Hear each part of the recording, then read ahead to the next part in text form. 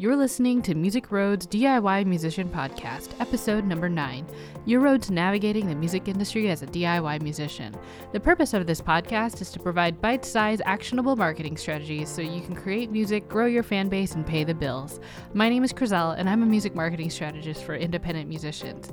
After getting my MBA in music business, I decided to start Music Road as a passion project to help equip DIY musicians turn their daydreams into reality. Today we're going to talk about growing a fan base without going on tour.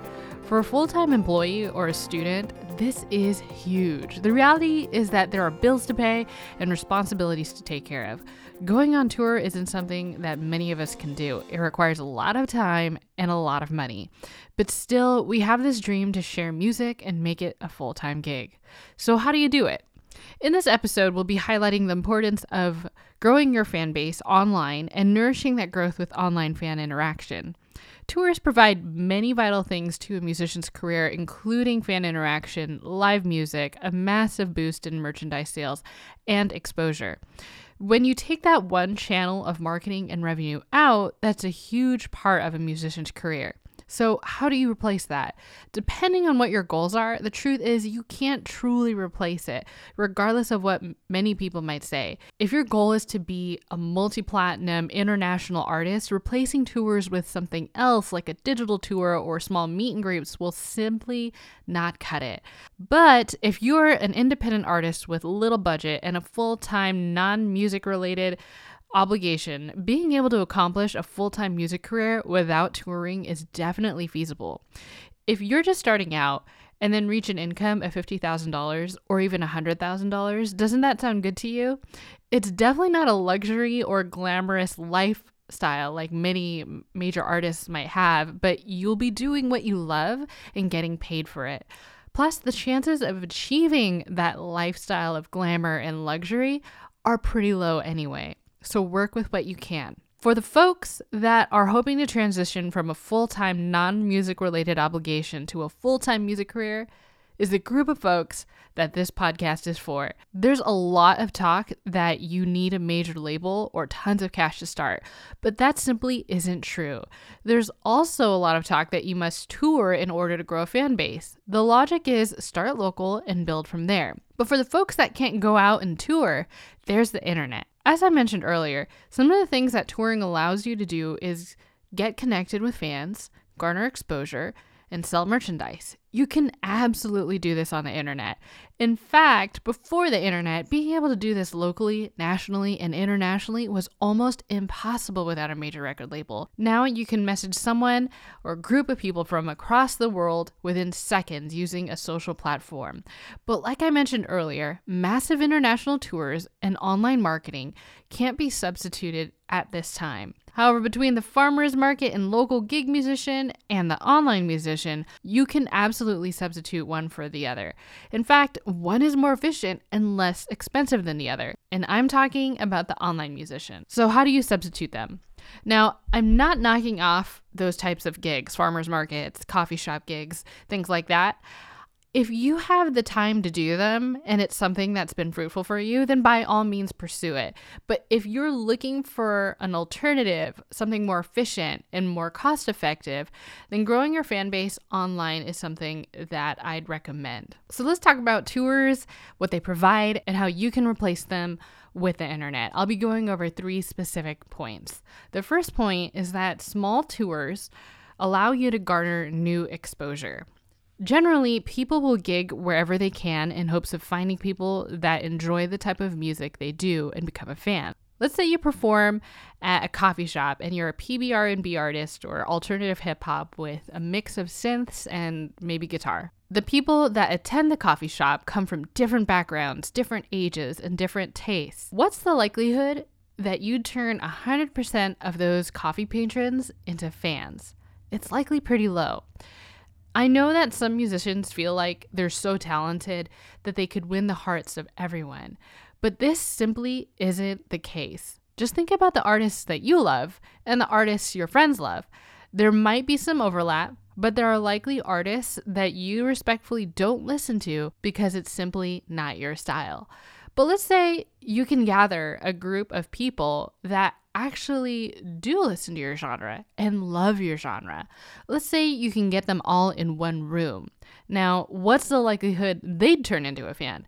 It's definitely a lot higher than the random coffee shop with the random people, right? Right. So where is this said coffee shop? Well, it's the internet. So the way you can gather specific people that like your music is through different methods like hashtags, information in your social media bios, Facebook ad specifications, which is huge, and text that you put on your website. For more detailed information on what I just mentioned, because I can go on about how you can identify these specific folks and get them to your website, stay tuned, because by the end of this podcast, I have a freebie for you that helps you out with these specifics. But before I go straight to that, let's keep talking about the benefits that tours offer for a small independent musician and the digital substitute. Second, tours allow you to connect with fans and create meaningful relationships that continue to grow into more relationships. Tours take you to specific locations that you know your fans are in. Fans are able to watch your show live and interact with you. That's obvious. Depending on how big of a fan they are, they may attend your meet and greet. If you're just starting out and you have a few hundred fans, let's say 100, within a 300-mile radius, doing a tour and meet and greet may not be the most cost-efficient thing to do.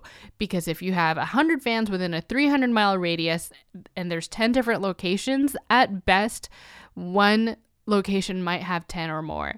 And that just simply is not cost effective.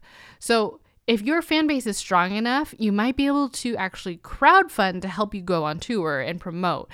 But if you don't, you will need to cultivate a strong fan culture, and you will need to be able to do it in a cost-efficient way. So to do this, you can do things like live Q&As, a free online live gig to reward your best fans, or run a contest. None of this costs anything except maybe an hour of your time. Another way to engage with fans is by leaving a comment or liking their content in a genuine way. Nourishing these relationships allows fans to feel more connected with you, and this connection becomes something that the fan shares with friends and family, which translates into more potential fans.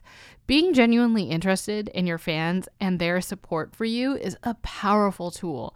The best thing about it is that you don't have to spend thousands to be able to do it. Finally, my third point, tours allow you to sell more merchandise, so you have an additional stream of revenue outside of your single and album release sales. If you're just starting out, going out on tour will not miraculously result in more merchandise sales like other artists that have a more established fan base. But you're interested in growing your fan base, and you're interested in monetizing your craft outside the realm of streams. Many people use social platforms to announce new merchandise. Merchandise sales also coincide with new single and album releases, but if you've already released music and have already gone on a tour, or even if you haven't, you can leverage email marketing or Facebook Marketing Messenger to engage with fans. For Facebook marketing specifically, many musicians are using messenger bots to connect with fans, find out what they're most interested in, and share merchandise and even discount codes. Bots are a relatively new way to market, and even larger companies are still trying to figure out effective ways to utilize them.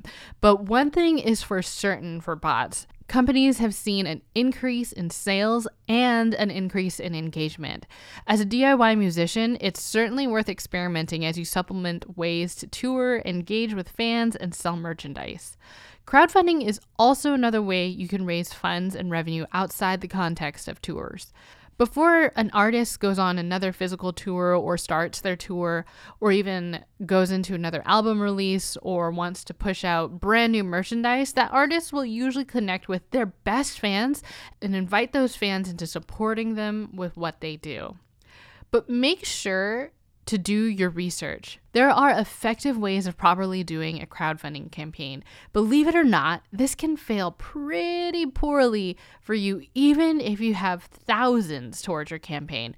A well-known artist once raised a little over $1 million to go on tour. Unfortunately, that artist improperly handled the crowdfunding by not paying her musicians and keeping her fans out of the loop, with how those funds were actually going to be used. So her crowdfunding, while successful numerically, was a giant flop because of how she handled those funds. And that negatively impacted her career. In other words, successful campaigns are also ethical campaigns.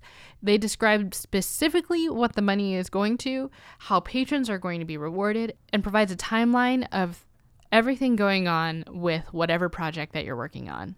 So to recap, for independent DIY musicians, there is hope outside of touring. If you have full-time obligations that aren't related to music, you can grow a fan base by leveraging social platforms and other digital online tools so you can turn your dreams into a full-time paying reality. As I mentioned earlier, I have a freebie to help you think about ways to grow your fan base online. I talk a little bit about how to use social platforms to grow your exposure, and I also talk about how to use those platforms to sell merchandise. For that freebie, go to musicroad.co/9, and that's the number 9. Thank you so much for joining me this week. I hope you enjoyed that freebie, and I look forward to chatting with you next week.